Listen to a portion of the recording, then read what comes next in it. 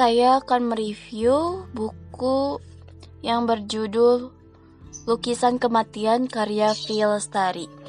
Di sini menceritakan tentang perkenalan Yani, salah satu tokoh utama, dengan Purnama, gadis cilik muridnya di taman kanak-kanak.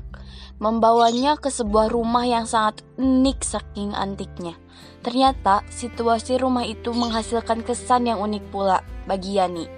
Kurang jelas baginya apakah kesan itu timbul karena ketuaan rumah tersebut, ataukah karena di situ pernah terjadi peristiwa kematian yang mengorbankan Rosa, ibu Pur. Tapi yang berkesan bagi Yani adalah sebuah lukisan potret diri Rosa dalam ekspresi kematian. Adakah orang yang mau dilukis dalam ekspresi itu? Ataukah kesan itu cuma hayalan belaka? Nyatanya, pada saat lain, Yani melihat lukisan yang sama itu dalam ekspresi berlawanan, penuh memancarkan gairah kehidupan. Mungkinkah sebuah lukisan menampilkan ekspresi yang berbeda-beda?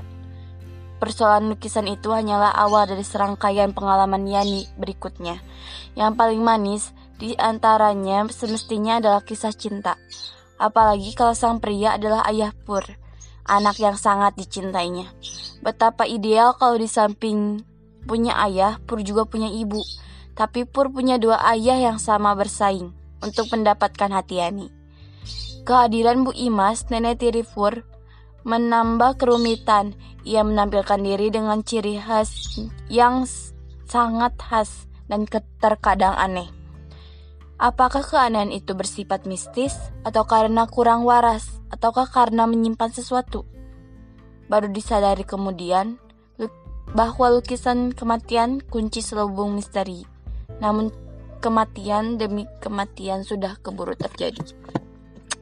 Selesai.